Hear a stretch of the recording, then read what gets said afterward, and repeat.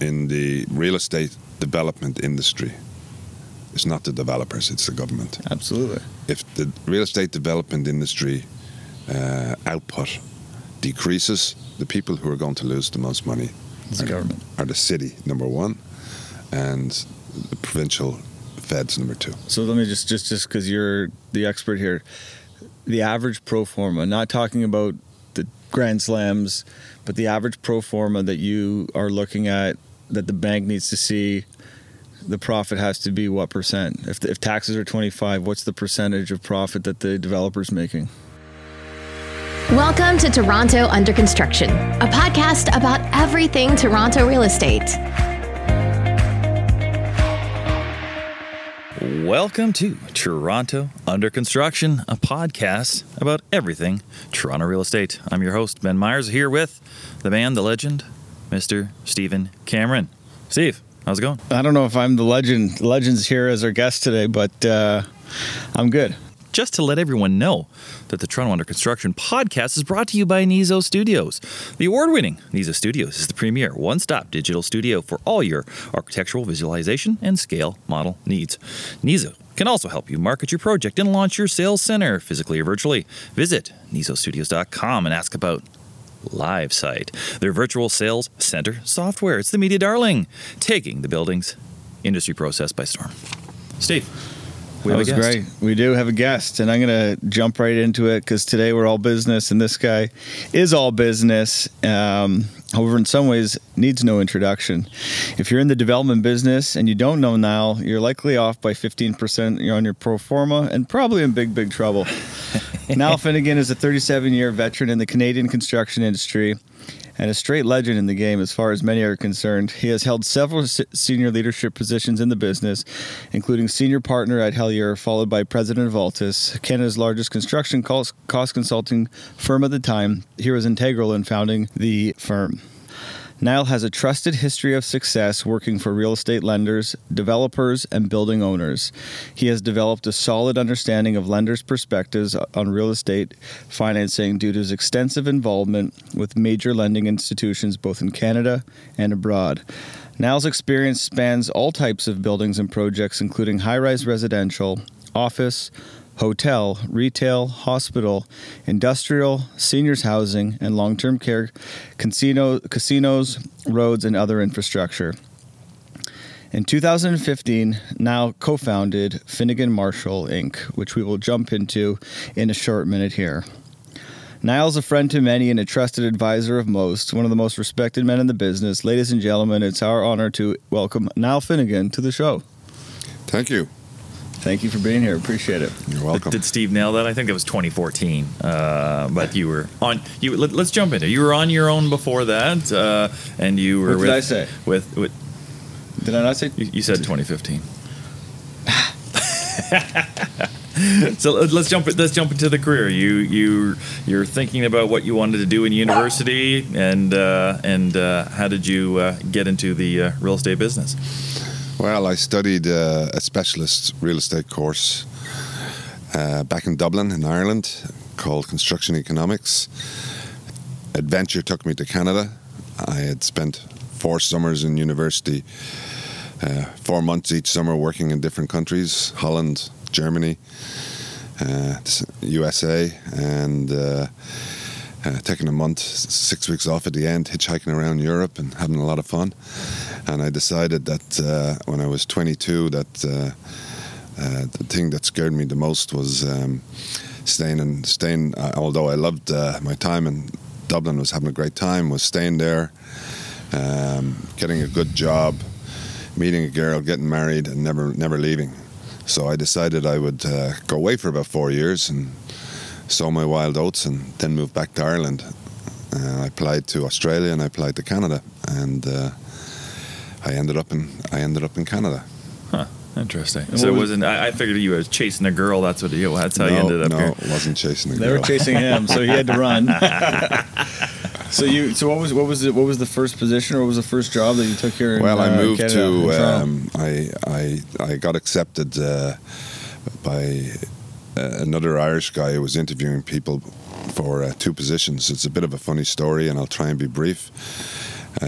He was interviewing me over the phone, and there was a position in a place called Winnipeg, and I asked him if that was in Canada because I'd never heard of it before, and he told me it was. So I asked him how many people lived in Winnipeg, and he said about 600,000, which, being from Ireland, which is only 4 million at the time, was a really big city. So that satisfied me. The first thing I did after I accepted the position over the phone was to locate an atlas. You got to remember, this is before Google, and I looked up. I tried to find Winnipeg in Canada, and I couldn't because I was looking on the west coast and I was looking around Toronto and Montreal. So the way I found it was I looked up the back of the atlas and checked out the longitude and latitude, and sure enough, I saw that Winnipeg was right in the middle. And being so naive about distances in North America, my first thought was, well, that's great. I'm right in the middle of everything. But I had 4 happy years in Winnipeg. I don't have any regrets. I had a good time there. And all I basically did in Winnipeg was prepare construction estimates, which I found a little demoralizing at the end because I wanted to get my teeth into a lot of deeper things. But it did serve as a very good foundation for me. I moved to Toronto in 1985, and I joined a small company at the time called Hellier. There was 9 of us in the company, and it was quickly changing the way that... The reason I wanted to join this company was that they were very much at the vanguard of a new service called project monitoring for lenders, and one of my former partners, John Fleming, had initiated this. And to cut a long story short, between 1985 and 2005, when we took the company public, after we'd merged with Derbyshire Viceroy and Altus, which 3 of us were all equal-sized companies at the time, we grew the company from about 9 people to about 170 across the country, but predominantly in Toronto. And the services we provided I found quite exciting because it involved addressing the overall project as opposed to just construction costs, notwithstanding that construction is the most major component and therefore the most important. But we got right into the overall feasibility of projects, doing all the hard and soft costs, working initially for the lenders. But what happened was, when you're working for the lenders, of course, you start getting exposed to all the developers. And the developers largely resisted this sort of oversight initially. But in due course, they started to see the value of professional cost consultants who did nothing but were cost junkies. And not only had they got... most developers, even the large ones, might only have two or three new projects a year, whereas we were dealing in hundreds and hundreds of projects per year. So we had an exposure to the marketplace that was sort of second to none. And so what happened out of all of this was developers started coming to us themselves while they were acquiring land or before they were launching projects, if it was a condominium for sale. And making sure that even before they were going to banks, that their budgets, they were confident in them, so as they would be underwritten, and it would minimize the risk later on of overruns and equity injections and all that sort of thing. So as time progressed, we became sort of an integral part of a lot of our clients' due diligence and that they undertake, and checks against the marketplace and checks against themselves, and so in 2005, I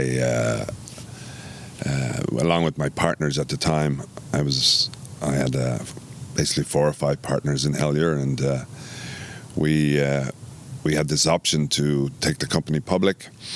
It wasn't exactly my desire at the time, but some of my partners were at the stage where they'd sort of had enough, and they wanted an out, and this was a good out for them financially. So we did the deal. We merged, and we took the company public all in one day, and we became known as Altus Hellier, and we had that name for about 3 years or something, and then we abbreviated it to Altus, and I stayed on for 6 years there. There was a 3-year buy-in you had to stay on for, but I stayed on for an extra 3 years.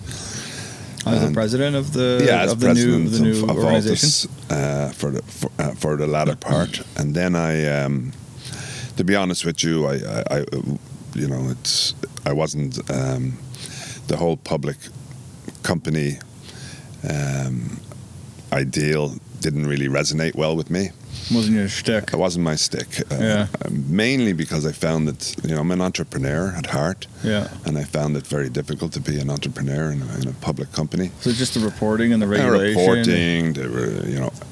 I was spending 60-70% of my time in what I felt were a lot of unproductive meetings and HR issues. I call them non-income producing activities. And but probably the major part of it was I found it very hard to try and keep staff satisfied because there was a limit. I understand it. We'd sold our goods to the public company and we had to pay dividends out to shareholders. But it's hard to keep staff satisfied when there's limitations. Right. And personally, I just wasn't very satisfied, so I moved on. And I had a two-year non-compete, which I got involved in advising a lot of private money, which I was able to do. A lot of equity money invested predominantly in the high-rise residential marketplace by various high net worth families and such. And so when my non-compete finished, one of my former colleagues at Altus, Ken Marshall, he had also resigned, and he was running a large high-rise residential development company. And so we sort of talked about what our ambitions were, and we decided to start this new company called Finnegan Marshall. And that was the birth of Finnegan Marshall. The objectives of Finnegan Marshall is to we do a lot of things, I guess, that Hellyer did, but we wanted to do more. We wanted to be very, very involved with our particularly with our developer and clients, and be an integral part with our lender clients. And I would say that 85% of our business is probably 90% is probably repeat business with our clients. And we're at the stage where we really like to help them and get involved in all the key decisions, particularly won't I buy land? Mm-hmm. How much should I pay for it? Does it make sense? Does it not? I mean, I do work with Ben on this sort of stuff. He does. Delves in on the specialists on the revenue side when it's required, and then we touch. People say, well, how involved do you get until the job hits construction? As I always say, if it's a high-rise condo or a multi-res project, I always say the most important parts are before you buy the land, before you start selling. Because then the condo business in many respects is one of the most stupidest businesses in the world, because you got to pre-sell before you can fix your costs. Yeah. So it's very, very important to, now more than ever, when you start selling, that you're confident in you're extremely confident in your overall pro forma. So it's definitely before you start selling. Thirdly, before you go to the bank, because when you structure your deal, you as a lender, you want that budget to stand up right till the end of the project and not have any issues. There's always going to be hiccups, but you're trying to avoid major changes. And then the fourth key time is when before we start construction and start tendering, and that's when we really get a lot of dirt under our fingernails. We help we actively participate in tendering key trades, and right. We've built up a large relationships with almost all the trades out in the marketplace. So, we're able to, with our knowledge base and database, call a bluff when it needs to be done. If we're not getting the market price for a certain trade work. So you guys are really like, and then we follow a project the whole way through, a month in, month out, right till the end. So I got a bunch of questions. But I want to go back just a little bit to something you said, and I guess it was the beginning of Hellier. And it was originally, because it still is, as a lender, we rely on cost consultants to monitor the project. Originally, it was the bank saying, hey, come to me and, make sure that you keep us in line. And it still is to this day. But it sounds like the evolution of your business, and I know this just from being in the marketplace, is the developers are engaging you far before the banks are. And you become basically an advisor to the project and the developer far before you become the liaison for the bank. But it's an interesting push and pull because you technically, at the end of the day, work for the bank, right? Correct. So, in many respects, what transpired was when project monitoring, cost monitoring for lenders cost monitoring service started in the mid-'80s. And was it existed before that? No, it didn't exist. It all transpired out of John Fleming got asked in a project in Windsor to sign off on a certificate to Citibank at the time on a project, and he refused to do it. And they said, well, why won't you do it? Because the architect does it for us all the time. And he says, well, you shouldn't be relying on that because they don't know what they're doing. They don't know what the contract says or what the contracts are or what the amounts are, and it just sort of evolved out of that. But initially in during the mid to late 80s, before the crash of late 89, we would be receiving commitment letters, 1, 2, 3 a day, just coming in those days it was by mail, right, from banks saying, you're appointed and such. So yeah, all the appointments were from the lenders. But what transpired in the 90s, particularly when times were tough from 1990 to 1995, 96, is that there was an awful lot of other companies sprung up because smaller companies sprung up because there wasn't a lot of other work in the marketplace. And the developers started insisting to the lenders which cost consultant they wanted to use. So we were no longer at Hellier being appointed if a project had a relationship with somebody else beforehand. So actually, rather than the banks insisting that no, this is who we would like approved, they acquiesced, and we're letting the developers make the decisions. So that's how it all transpired. Really? So in the end, we recognized that in order for us to be on certain projects, we had to get involved early because the banks were just running with whoever the developer wanted. Had already picked. So it wasn't a case of, and it got into this weird situation of, are we in a conflict or are we not? Well, that's one of my other questions is how do you manage the conflict? Well, how we manage the perceived conflict is that it's through reputation, really. Right. Where we call a spade. We give the same answer to whoever it is, whether it's a developer or whether a lender. We're there to give the facts. The business decisions are made by the owner as a result of the facts, and the business decisions are made by the lender. We don't have different answers for different people. Right. And people can say, well, that's easy to say, but we've proved it with our actions over decades, right? Exactly. Yeah. Well, this is kind of off topic, but a project launched last night that was a failed condo project, and part of what I heard is they had the second set of books. They had the books that they provide to the project monitor or the cost consultant, and then they have the second set of books. I wonder what you're talking about. Is that something that is common, or is this just a few bad apples out there?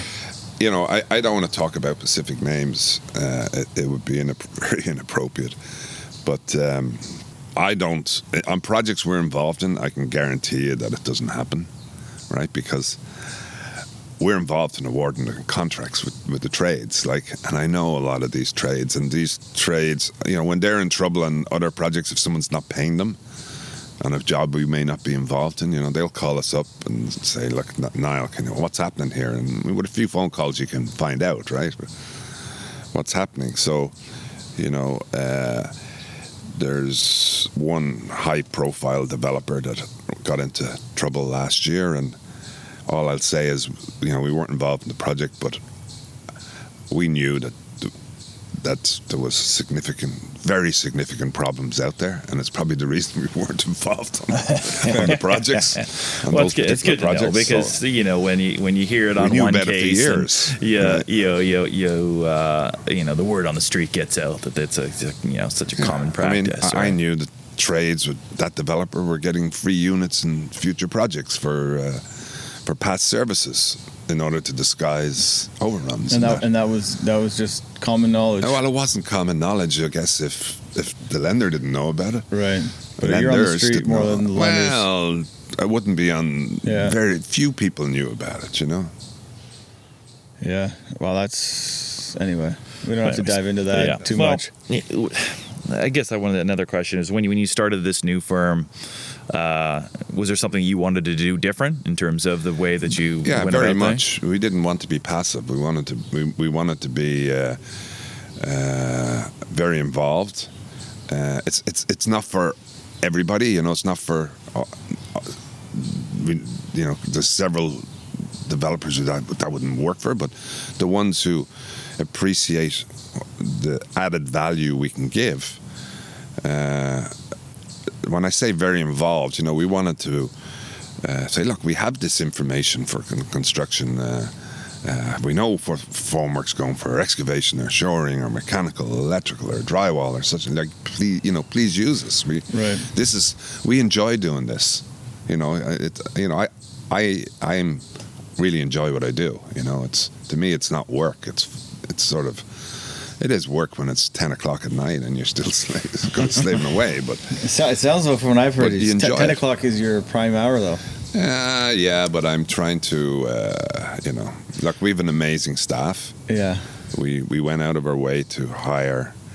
When we started the company, we basically, Ken and I said, look, we're only going to hire really, really good people, and we'd rather not hire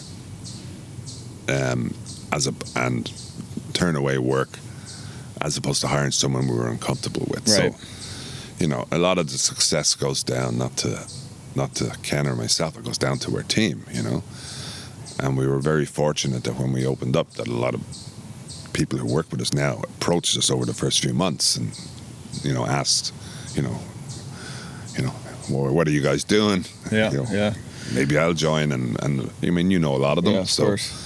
Yeah, every time I look at your website, you've got more faces on the team page. So you must be expanding pretty fast. Every developer that I deal with that's a rookie and they're mentioning certain parts of a project that they're not sure about, I'm like, got to talk to Niall.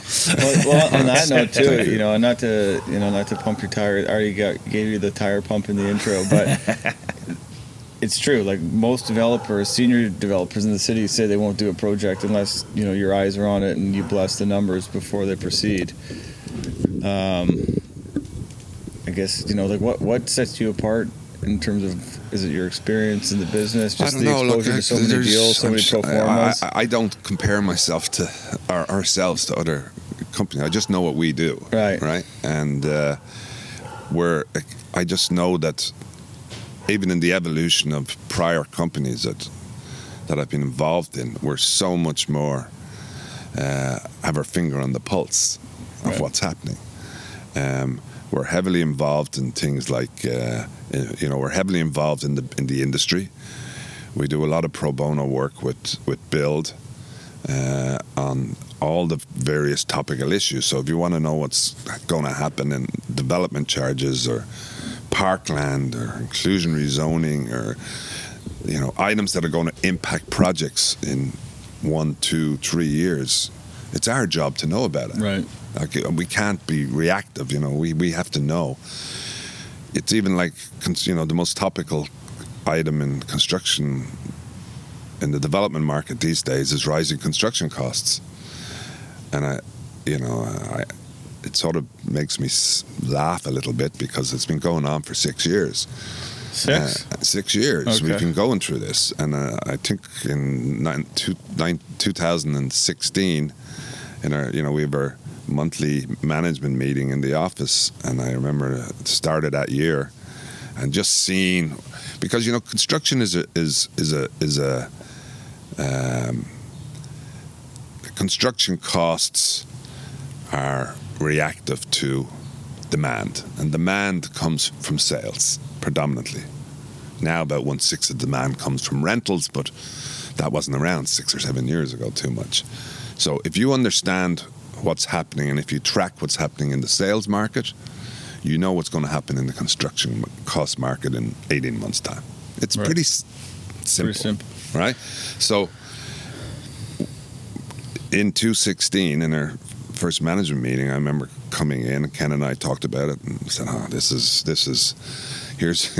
we've seen this story before, and we told all our estimating staff and such that we're going to carry 8% escalation this year. And we got a lot of pushback from clients because they were saying, no, come on, it's been 3%, 4% a year for the last several years. And we said, well, look, this is our advice. I mean, you can take it or not take it. This was in 16. In 2016. Wow. So 2016, 2017, 2018, 2019, 2020, we analysed recently, I did a presentation for the Royal Bank, Ken and I did, and we analysed 2 projects from January 2016, both high-rise res projects, one at Yonge and Eglinton, one downtown. Conventional projects, cookie cutter, nothing, over elaborate about them. 400 unit buildings, 40 stories. And we repriced them in the current marketplace. And the conclusions were extremely interesting. So construction costs, and this is a 16, 17, 18, 19, 5.75 year period, 5.5, we did it in the summer, 5.5 year period. Construction costs were up 58%. Wow. Right? Now, in 5 years. Wow. 5.5 years. 5.5 years. That's 9% a year compounded. Yeah. Right? This is what's going to really surprise you, because everyone's talking about construction costs. Soft costs were up 76%. Really? Mainly because of DCs. Oh, okay. You got to remember DCs have doubled. So what do you include just for the listeners? What are soft costs? Soft costs is everything other than land and construction. Land and construction. So everything other than land and construction. Finance, everything. Marketing, sales, design. Soft cost contingency, not hard costs. But if you think of soft costs, what's gone up? It's DCs have more than doubled. Development charges.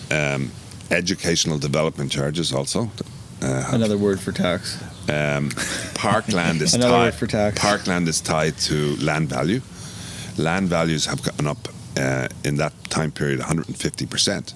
Yeah. I mean, land that was $80 a foot back then is $200 a foot now, right? What are you seeing just quickly on a percentage of the budget that's associated with taxes? So include DCs, Parkland.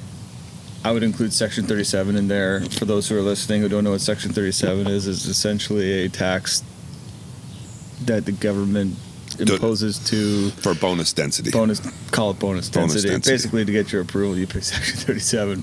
Did they bundle the two taxes Well, they together are. now? They will be next year, and with the community benefit, the new community benefit. What would you say percentage of? Because I always find this interesting. Everyone thinks, the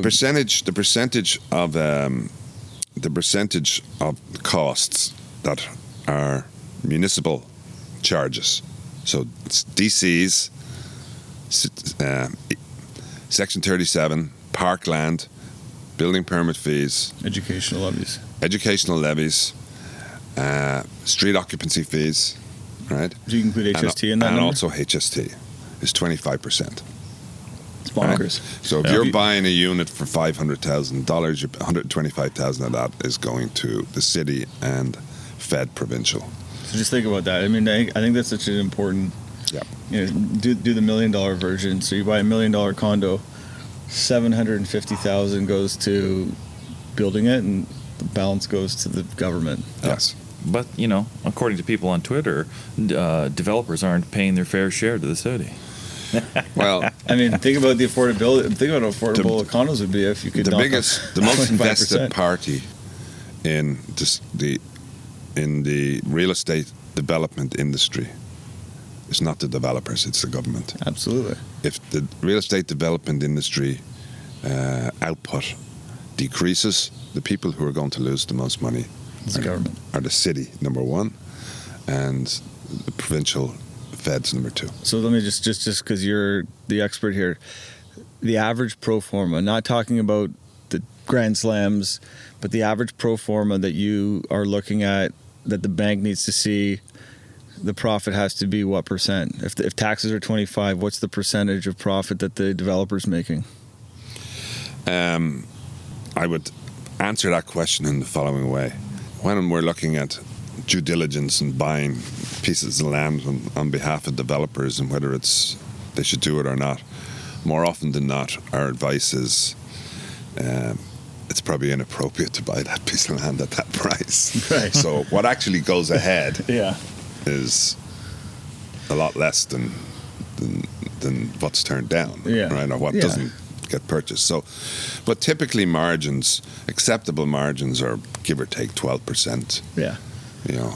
Profit on cost, right? So less than half of what the government's making. So less than half. No, I'm just pragmatically. That's the math. Like, 25% of costs go to the government, and the builder walks away with 10 to 15% usually. Yeah, and it's as you know, it's an extremely high risk business.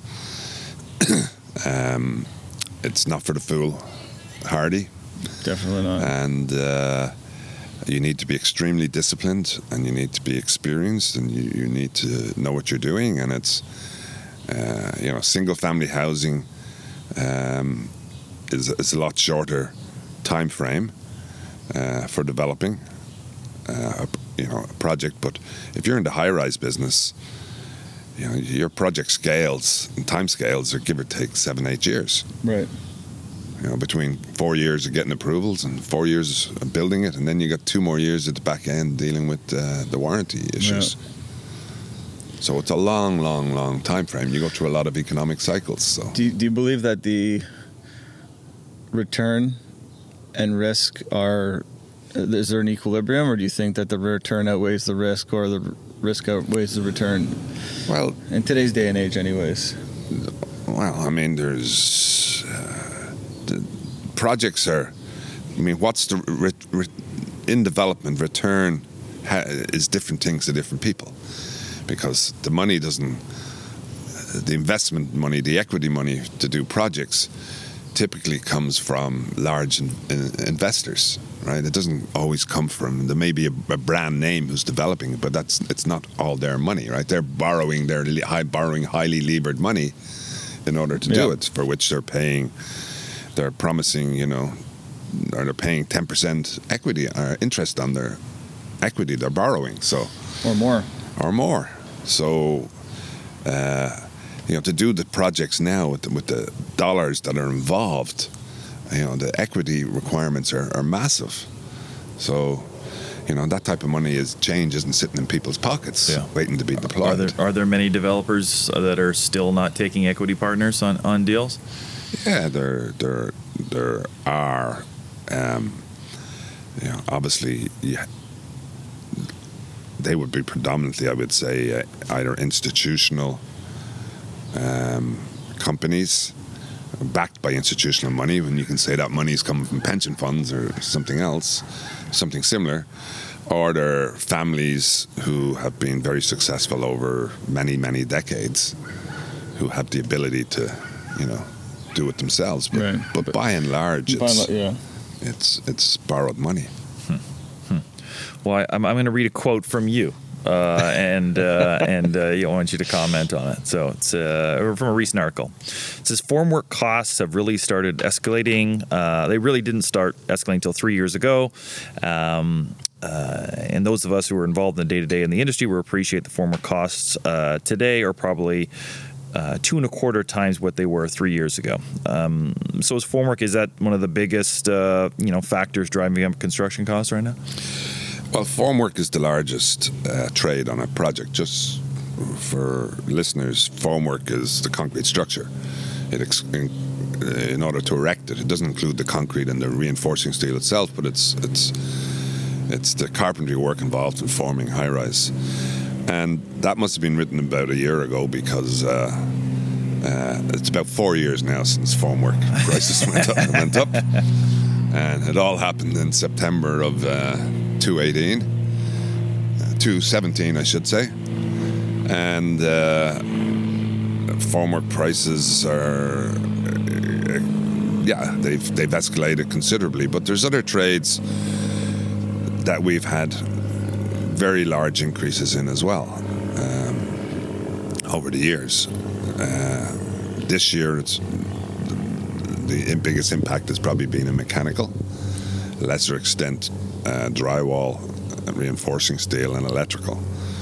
But the other trade that's consistently had increases is windows. I mean, the increases are driven they're driven by many different factors. Demand being obviously number one. The shortage of land. I mean, this is. I don't want to jump in the bandwagon here, but the biggest, one of the biggest issues in the industry that people need to appreciate is that right now in the GTA there are only 3 months' supply of unsold units, and in the high-rise market that's about 3.75 months, and in the low-rise it's less than 1 month. And a balanced market is give or take 8 or 9 months. So I always compare it to if there's 9 people who want to buy a loaf of bread and there's only 3 in the shop, obviously the price of bread's going to go up. Right. So that's what's happening. So why is this happening? Or why is it so hard to understand that? Why is it happening? It's happening because our approvals and land that's been approved largely by the municipalities cannot keep up with the demand. So to me, there's a big disconnect between the ambitions, not just the ambitions, but the intentions and necessity of increased immigration. Because if we don't continue to have very high immigration levels, we're going to run into a big structural problem in this country, because our population is aging, and the amount of remaining people who are going to be able to work are going to be declining, and they're going to be supporting an aging population base, and it's a recipe for disaster. And our birth rate is not substantial enough to rectify this. So the only way that we can address this as a country is to increase our immigration levels, and the stated level is 1% of our population, which hasn't been achieved yet. But so how does that tie into the price of real estate? If you're going to have 400 or 350,000 people coming into the country, right, you got to provide housing for them. Yeah. And if that's what our goals are, and the first we got to free up land and density in order to provide this housing, and we got to get rid of this, NIMBY approach of, not in my backyard is this going to be allowed, and we got to force increased densities, and there's no other way, because it's not going to be from urban sprawl. That's been proven through the Greenbelt Protection Act and various other things. Many people want to work in Toronto and live out beyond the Greenbelt. Right. Not as many as, Well, there's nothing out there. Yeah. I mean, you're right. Like, there's 350,000 people come to Canada every year. I've heard, anywhere from 300,000 to 400,000 people. 60 to 70% are going to end up in Southern Ontario, predominantly in the GTA. And what I'm hearing, through the banks and through different investors, is that many of them are coming. They have more money today. Immigrants today have more money. They come with more money than they did, call it 60 years ago. A lot of the immigrants that came 60 years ago came with nothing but the clothes on their back. A lot of them now have cash and are coming from economies that are not stable, governments that aren't trustworthy. And in their mind, the safest place to put their capital on day one is to buy a house, buy a property, buy real estate. And it's becoming a huge problem, right? Like, there isn't enough supply. And you just nailed it now. So I guess the question is, like, how do we fix this? Like, what's the solution? Because we talk about it all the time. In we business. Talk about it on every episode. No, but not even on every episode. Like, in every conversation that I have day to day, it's like, it seems so simple, like supply and demand. It seems like the most basic economic. Well, we got to stop departmentalizing government strategies. This is our federal government strategy, and ultimately that dictates what's going to happen in the housing. I mean, if you have 350,000 people and the average household size, I think, is 2.1 people or something like that. So that's about 160,000 new homes a year just for population growth. Right. Right? And give or take, even if a third of them come to Toronto, which is probably roughly what the numbers are, or to the GTA market, that's 50-something thousand new homes. That's more than what we're building and more than what we've had the capacity to build. So I think ultimately it's municipalities that approve densities and approve lands for development and such. So there has to be a discussion between the feds and the province, obviously, and the cities on resolving this. And then from the point of view of building the homes, because we have a huge shortage of trades, right? And the unions and the owners are constantly trying to get the feds to open up immigration to skilled carpenters. Right. And to electricians and to plumbers, and we need so many of these trades here in order to build the homes. There's no point in freeing up all the land. There's nobody to build the homes, and that's a structural problem as well. So it's all interconnected. Oh, yeah. I think there's a fundamental issue is there's backlogs, right? In the ability to build, because, as you mentioned, some of the skilled workers that we do have are also getting older and going to be retiring soon. And is there enough finance dollars to finance these projects? Is there enough companies to build them? Is there enough cranes to build all these projects, right? But I did have a question here. I wanted to actually have another quote from, this is one of my clients that they sent to me, I think last week. We're finding certain supplies like fan coils and windows are just not available, and we're not able to get work completed without sometimes doubling the previously negotiated contract. I'm sure we're not the only ones in this situation, but have decided not to launch projects until buildings have come out of the ground. And they are a very financially stable company. Yeah, I mean, but they're an anomaly, probably. Yeah. Is there any other developers that have you talked to that are going to try to build first before sales? Is that even possible? Well, I don't know how that... They must have very deep pockets. It's interesting. I had a discussion with Mark Smith, and he told me that this developer told the city of Toronto have now changed their policy that you have to pay development charges on the first permit, and not on the first above grade permit. So in other words, when you get a shoring permit, you got to pay your development charges. The full amount? The full amount. Wow. And this developer was unaware of this. And he doesn't have all his pre-sales in place to satisfy his lender commitment, and therefore he's no access to funds in order to pay the DCs, and was asking for our advice. Is there anybody who's successfully appealed this or anything? I said, unfortunately, it's not. I mean, the city just changed their policy, and that's it. And you're not getting a building permit unless you pay your DCs. Wow. So this company who want to build to grade are also going to have to pay their DCs up front. Yeah. And DCs, for, I don't know if is it an apartment building? Condo building? They're a condo developer. All right. So the average DCs, but it depends on, is it in Toronto? 905. 905. Yeah. So 905, the average DCs could be 60,000 a unit. So many units are there? Yeah. 400? Yeah. 24 million? That's the type of numbers you're talking about. Wow. And so why don't, I guess this question is almost for Steve. Do you think you'd be able to evolve your business to allow to do loans before sales are in place?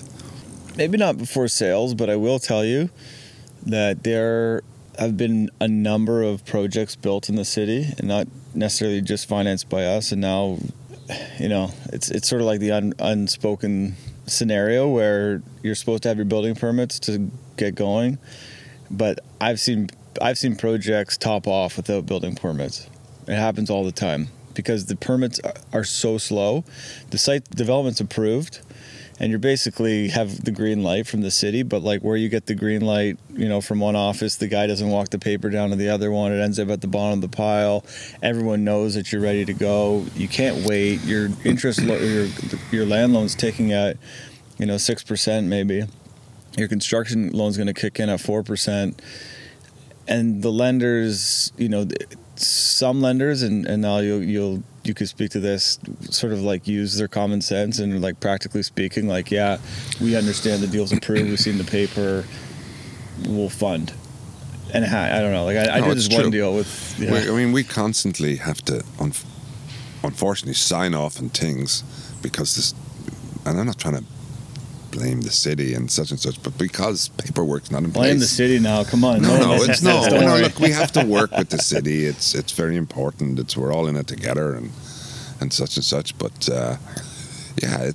we just use our common sense that, look, we appreciate there's not a formal permit issue, but we've checked because the inspectors are coming to the site still and they're doing all their reviews every couple of weeks and they're okay with it. They're blessing what's ongoing. They are, and that's the thing too. Like the city does come out, and they don't stop because they're like, listen, this is, you may not have your permit. They realize their own deficiencies. Exactly.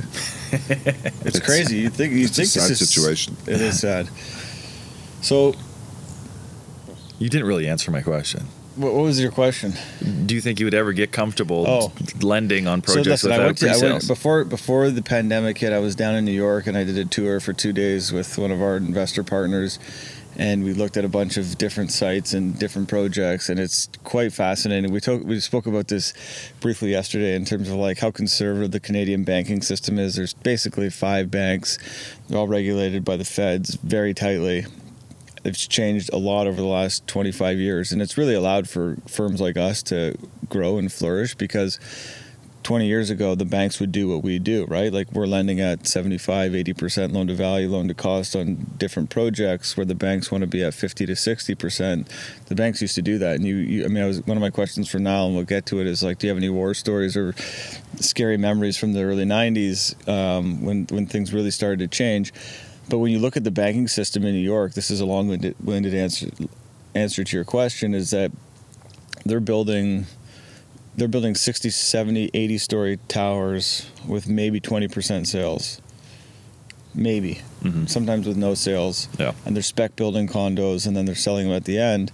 And when I was there, this was 2019, there was probably 10 buildings in the sky that had cranes on them that were 60% complete.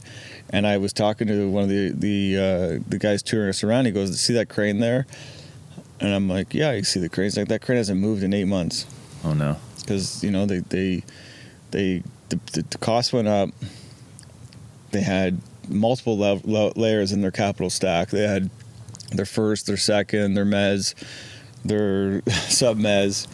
They run out of capital, and how they perform. The building all of a sudden is underwater because they got no sales. So I don't see it happening in the short term. I don't see it happening here.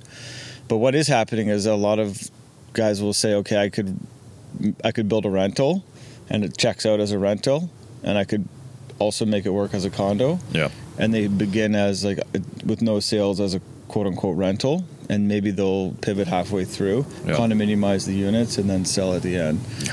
But I don't know now. What do you think? Do you think at any time? Well, the first thing I would say is that watching I think one of the reasons that the Toronto market has been so successful in executing construction projects over the time I've been here, which is since 1985, is that the lenders are very disciplined.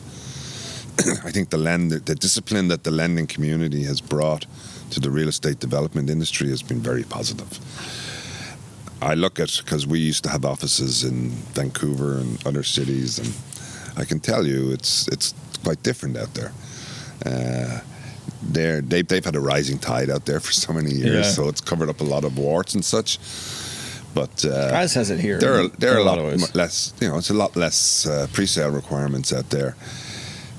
That said, probably some of the most successful condo projects have been ones that started out as a rental and did get financing as rentals and then switched to be condominiums halfway through. Now, it wasn't the intention, but it was because of rising condo sales values. And the reason that they were so successful was, of course, they were able to capture the wave of increasing sales costs, while they were able to lock in their construction costs way earlier than waiting for pre-selling condos. So the margins were better. And that said, you know, there are one or two developers who do have that relationship with their lenders who allow them to go ahead without the pre-sales. And there are certain projects that are able to go ahead with lower pre-sales and different lower tranches of pre-sales than the conventional. They're few and far between, and a lot of it boils down to covenant and experience and you know, I guess what they're going to pledge in support of. Well, we're doing one together right now. Well, we are doing one, but I don't like to talk specifically about. That's specifically. I'm not getting into specifics. I'm just saying one of the reasons why developers use a firm like Cameron Stevens opposed to the TD Bank, for example, is because we're creative and flexible and think about how can we get you going. A lot of the question is, I have 15% sales or I have 20% sales and I want to start now. Like, I want to get going. I want to get the shovel in the ground. So how can you get me started now? And as I build and as I show progress on site, I'm certain more sales will come. And oftentimes they're right, especially in the higher end, more luxury. The higher end, the boutique projects. Sometimes you need to show the end users that it's for real. But one of the benefits of having this longer sale process to completion process is it gets investors involved, right? Because they can see, okay, I'm investing in real estate without a mortgage, right? And then, in some instances they're putting less than 20% down, right? And getting that appreciation. And so if we went to a shorter time between purchase and completion, maybe we'd have less investors and maybe we'd have less buyers, right? There's two distinct markets in the high-rise condominium business. One is the investor market and one is the end user market. And the vast majority of condominiums that are sold are investor driven. And you're dead right, Ben. I mean, what is an investor's really buying an option? Yeah. For 15%, if it's outside the downtown core, which is the deposit structure in this market. It used to be 20, but it's now 15. And in downtown, it's still at 20. And that option, gives them 5 or 6 years. It's true. Right? That's what the market is. So their returns are not based on 100% of the purchase price. Their returns are based on 15% of the purchase price or 20% of the purchase price. So that's why it's been very attractive, and they've proven to be correct. And then you have your end user product, which is for people who are actually going to live in them. And that's mainly geared towards higher priced condominiums, larger condominiums. And like, if you're an owner occupier, you're not going to wait 5 years. No, absolutely not. Right, to move into a project. So there are some exceptions. I mean, the Capital project by Madison Homes has just been launched, and and that's all end users, and it's been very successful. But they're ready to go, and they're going to. It's a sort of a 3-year time frame, or it's you can feel it. Or that other project that we're involved in here, the Seven Dale project, is it's all end users, and those people have a shorter time frame. They want to move in a year. Yeah. And that's part of the reason why you can't pre-sell those 5 years out. No. They want, the buyers want to say, okay, I live in a $9 million house and I want to sell it, and I know to sell it it's going to take me 120 days, and then I have a 60-day close, and then I have to move. Yeah. So I got to time it for when I can move into my new place. I mean, it's very practical. We did start a little late today, so we got to keep moving. Keep moving the ball down the field here. We're almost there. I did want to ask one quick question because this one is relevant to me because I'm making recommendations on unit mix and everything's with this investor market shrinking. What are you seeing on the efficiency of buildings, right? I worry that if we shrink the corner units too much, that the hallways get longer, then the efficiency of the building gets worse and there's less to sell. Is that something that you get involved in with your clients? Hugely. I mean, when you asked earlier on about what we wanted to do different, that's one of the things we do. And right at the start of a project, way before it's launched, like we're all over efficiency. Yeah. We're all over. If saleable efficiency is rule 101. There's 2 rules in real estate: buy your land at the right price, and your efficiency. Your saleable efficiency. If you get that wrong out of the gate, you're dead. You don't even try and recover. You know, it's. So what efficiencies are you seeing these days? Well, Because I remember when I started. Well, when we quote all over the place, yeah. but when we quote 80%, efficiency, we quote efficiency against construction area, not against saleable versus construction area, right. As opposed to saleable versus what everybody calls GFA, because GFA differs from municipality to municipality. So the GFA is outside face of exterior wall to outside face of exterior wall from the ground floor up. That's construction area. And GFA, different municipalities have certain exclusions. They exclude the stairs, they exclude the elevators, they exclude the amenity, they exclude the mechanical, electrical. They exclude all this. I had no idea. And GFA is, depending on the municipality, if you're up in North York, your GFA is actually going to be higher than your GCA because they include underground area. And if you're, other than parking stalls themselves, if you're in Toronto, GFA is probably around 9. It depends. You know, the smaller the plates, if it's a 750 meter square foot plate, your GFA is going to be about 92, 93% to GCA. So if you've got a plate size that's only 500 meters or 5,500 square feet, it might be 87%. So when we quote efficiency, we quote it against construction area. Why? Because you got to build the whole damn thing. You got to build your amenity. You got to build your elevators. So the typical efficiency on a 750 meter square foot plate, which is what the city like to see, and with a 3-level story podium, 40-story building, you're probably in the range of around 78%, 77, 78, okay, I was that right. type of number. Okay, interesting. If it's the plate sizes are small, you're down to low 70s. If the plate sizes are larger, like if you got 10,000 square foot, 11,000 square foot plates, because the core is staying the same basically, right? It's just the units are getting larger. Your efficiencies get up to 81, 80, 81, so 82 even possible, right?